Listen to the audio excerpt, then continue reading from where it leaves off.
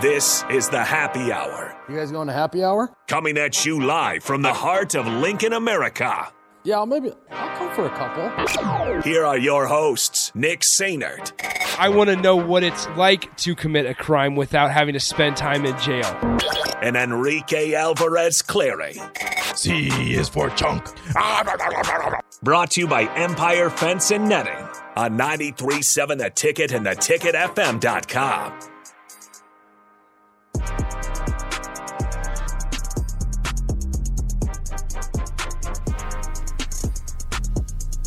Welcome in. Happy Wednesday. This is the Happy Hour, 93.7 The Ticket, theticketfm.com. Nick Sainert and Enrique Alvarez Clary with you.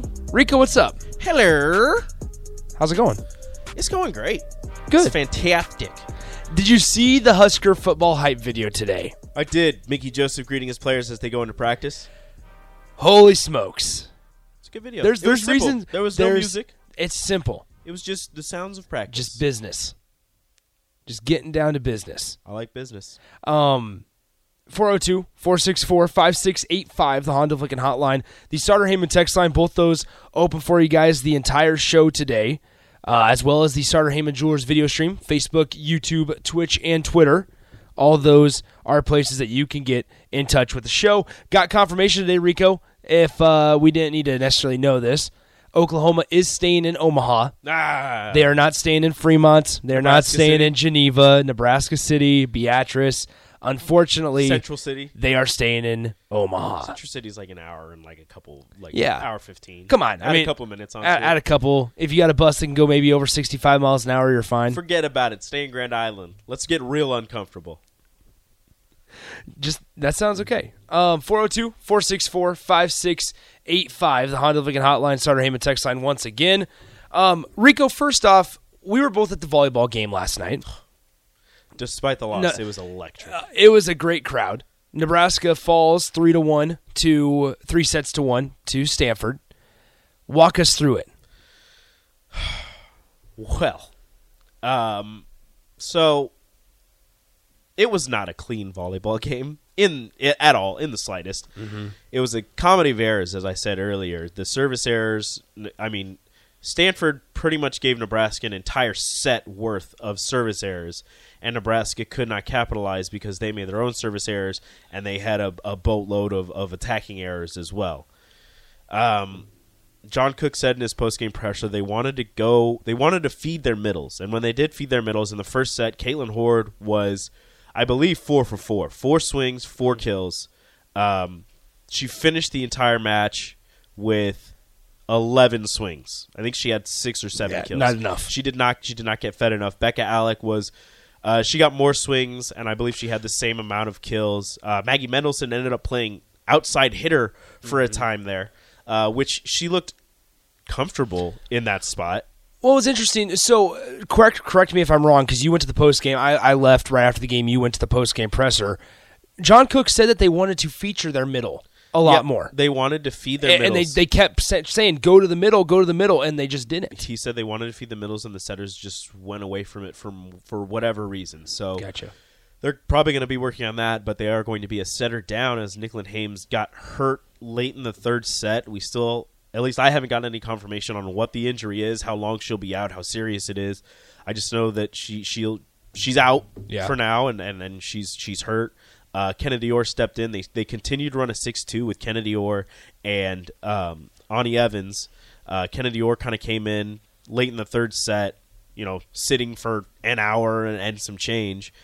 Cold off the bench, came in and immediately went to work. Immediately got 2 assists and was there on a double block of one of the outside hitters for Stanford. So she made an impact early, but then as the fourth set started going, she started missing some sets, and John Cook said that in his presser. He's like, we just can't have that, but she's going to have to play now because Nicklin Hames is going to be out for who knows how long, and they travel to Lexington, Kentucky to take on the Wildcats here this weekend. So it's going to be really interesting to see if Kennedy Orr can make that transition and get more consistent in her sets to try and help this Nebraska squad out. So I'm not exactly sure what's going to happen. The outsides were struggling. They started going to Whitney Lauenstein early and late, and she was performing at a high level. She didn't have a great hitting percentage, but she had a decent amount of kills and some blocks sprinkled in there. Lindsey Krause started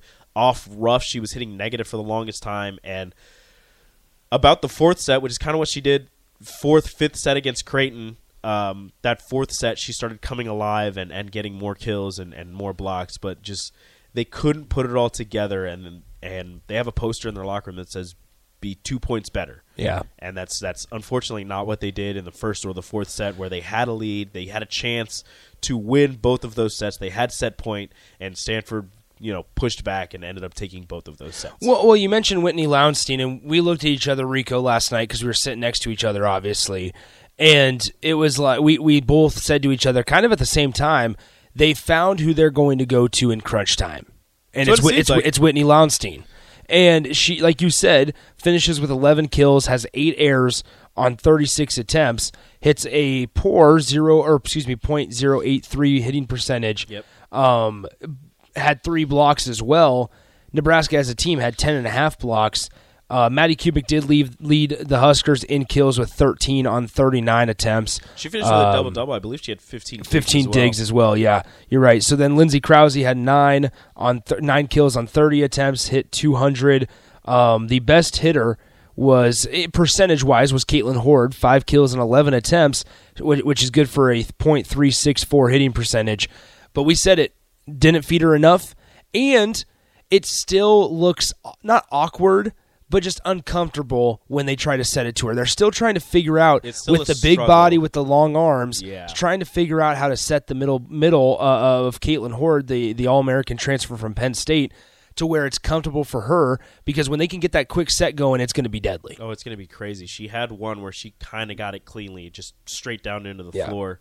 And I'm really interested to see what it sounds like, what it looks like when she does get one square, when they hit her perfectly and she's able to put her whole hand on the ball and put it wherever she wants to put it. So, she's long, she's athletic. It's just a struggle to get it up to where it needs to be for the setters right now. But as John Cook said, they wanted to feed the middles, and the middles were putting in work, Becca Alec and Caitlin Horde. So hopefully next time, if they have a game plan, they can stick to it, because they were passing well. They were passing well off of serve receives, off of digs, off of attempts by Stanford, but it just, for whatever reason, was not getting set to the place that head coach John Cook wanted it. Yeah, so they, once again, serving is going to be kind of a focus point, which if you go back to, let's see, it had been after opening weekend, and they played in the Emeritus Players Challenge in the first weekend when they didn't drop a set or anything like that, and they got dropped in the rankings one spot. They went down to number 2. John Cook was asked on the following Monday, like, are you worried about that? Dropping down from the rankings, and his response was, I'm more worried that we're last in serving percentage. That was his response. And here we are a couple weeks later, and they have 14 service errors, and they just didn't hit very well as a team last night. And Stanford, they're the 9th best team in the country. They came off of a win against Minnesota, I believe. Yep. And so it's one of those things where it's not like you lost to Tulsa out there, but they struggle to beat Stanford. You said it last night, Rico. They struggle to beat Stanford, and they struggle to beat Wisconsin. The amount of service errors that Stanford had should have lended itself to Nebraska winning more than one set and possibly winning the entire match. But the amount of errors that Nebraska committed, not only at the service line but also attacking, it just didn't stack up with Stanford. Stanford served worse. Stanford's one of the best serving teams in the nation, and they were out of sorts. They did not play well. So Nebraska couldn't capitalize. So Nebraska falls to 7-1 on the year now. Obviously, last night was their first loss of the season. Next up is Kentucky on the road in Lexington on Sunday at 2 p.m., and you'll be able to watch that one on ESPN2 before they return home next Friday. So a week from this Friday, on September 23rd, they open up Big Ten play against Michigan State.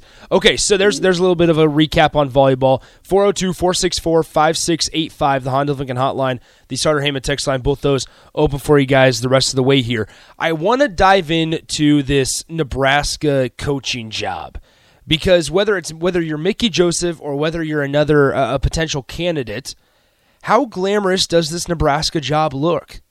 And is it tarnished because of how Scott Frost's tenure went?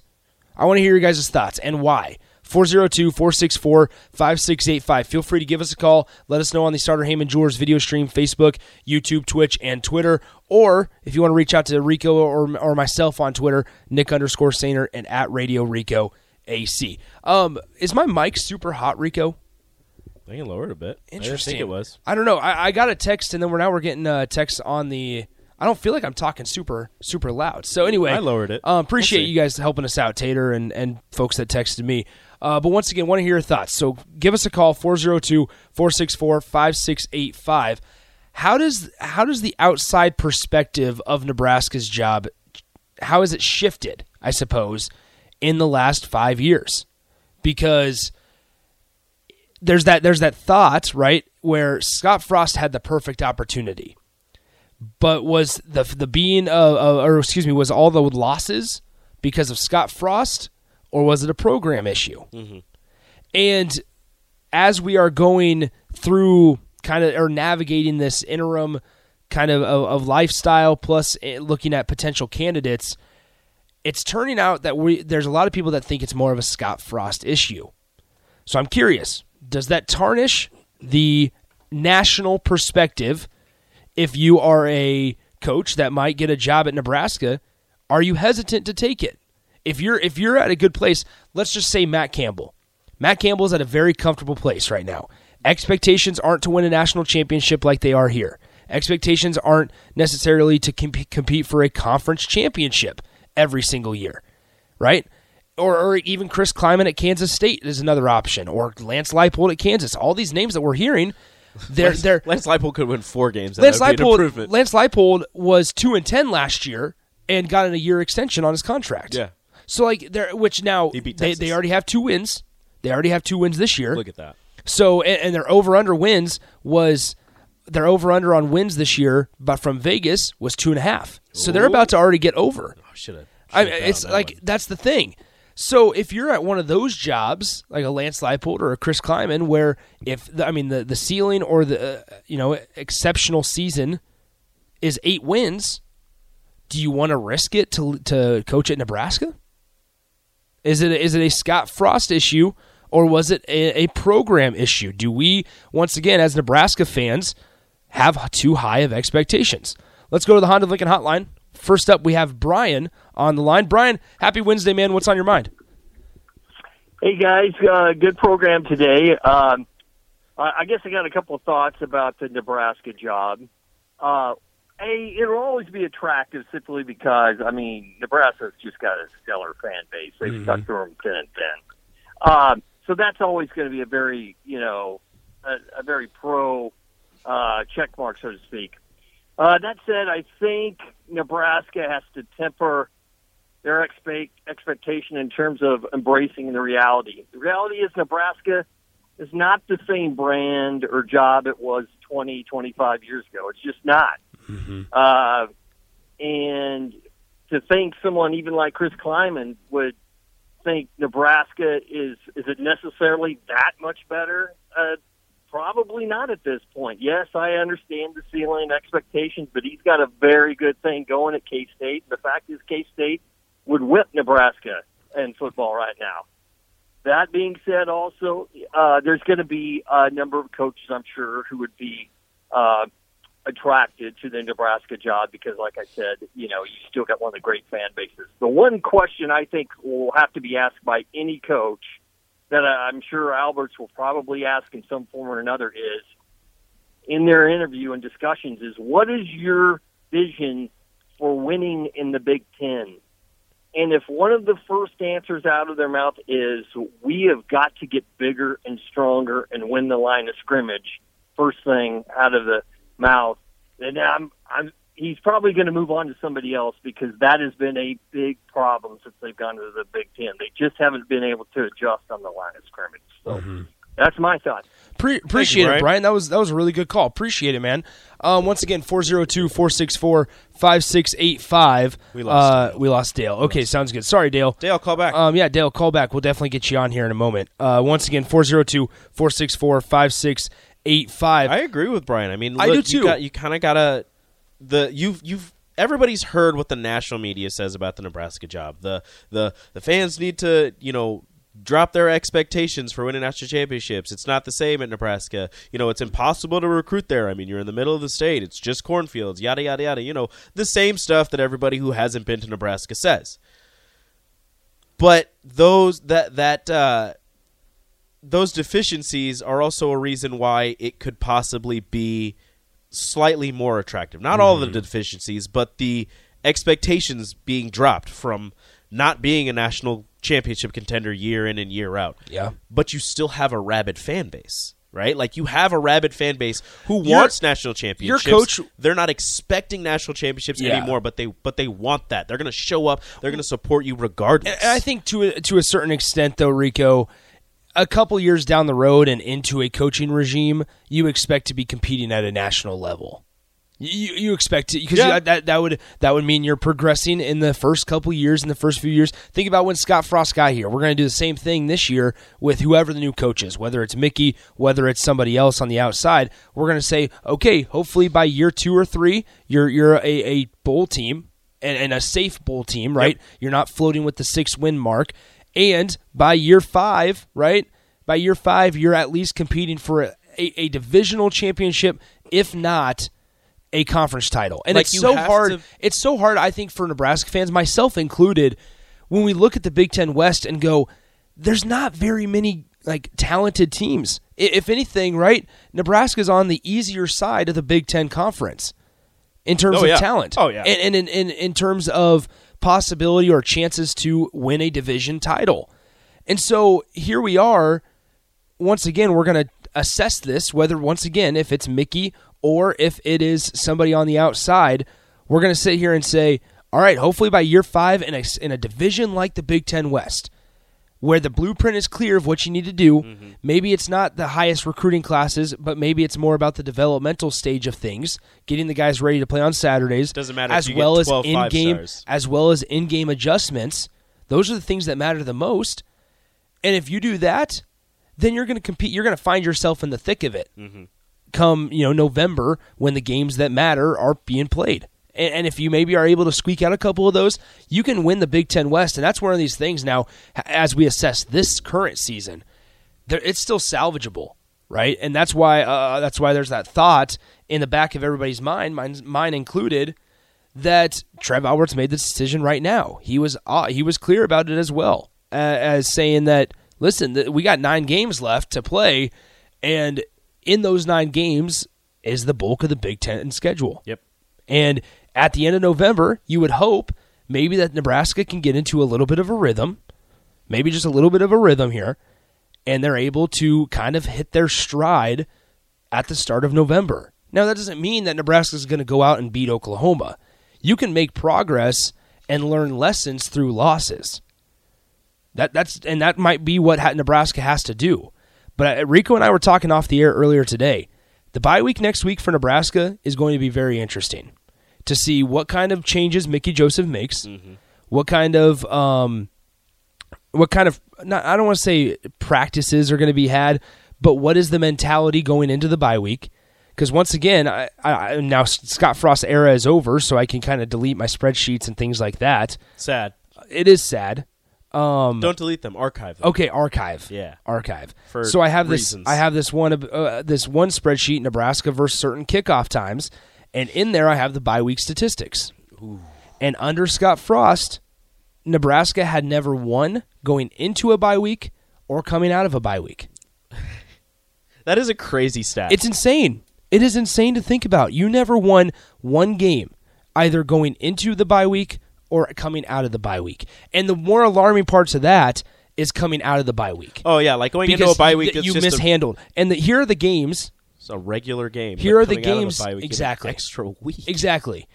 There's a little bit more breathing room in the discussion of going into a bye week because a lot of times Nebraska's byes are farther into the season, and in the physical conference of the Big Ten. You got the wear and tear, right? But coming out of a bye week, here's who Nebraska's played. Coming out of a bye week, they played Indiana, they played Wisconsin, they played Purdue, and they played Wisconsin again. You're not playing Ohio State. No. You're playing Indiana. You lost 38-31 against Indiana in 2019 coming out of a bye week. That's the frustrating part. So now it's going to be interesting, maybe not this game specifically against Oklahoma, but next week's game, the following the bye week, the one against Indiana again. Mm-hmm. How is Nebraska prepared? How does Mickey Joseph get his guys prepared going into that game, and how does Nebraska come out from an energy standpoint if they find themselves 1-3? Or, on the flip side, if they find themselves 2-2. That's going to be something to watch. We'll continue this conversation on the other side. Want to hear from you guys, 402-464-5685, the Honda Lincoln Hotline, the Starter Heyman text line. We'll be right back. You're listening to the Happy Hour on 93.7 The Ticket. Follow Nick and Enrique on Twitter at Nick_Sainert and at Radio Rico AC. More of Happy Hour is next on 93.7 The Ticket and theticketfm.com.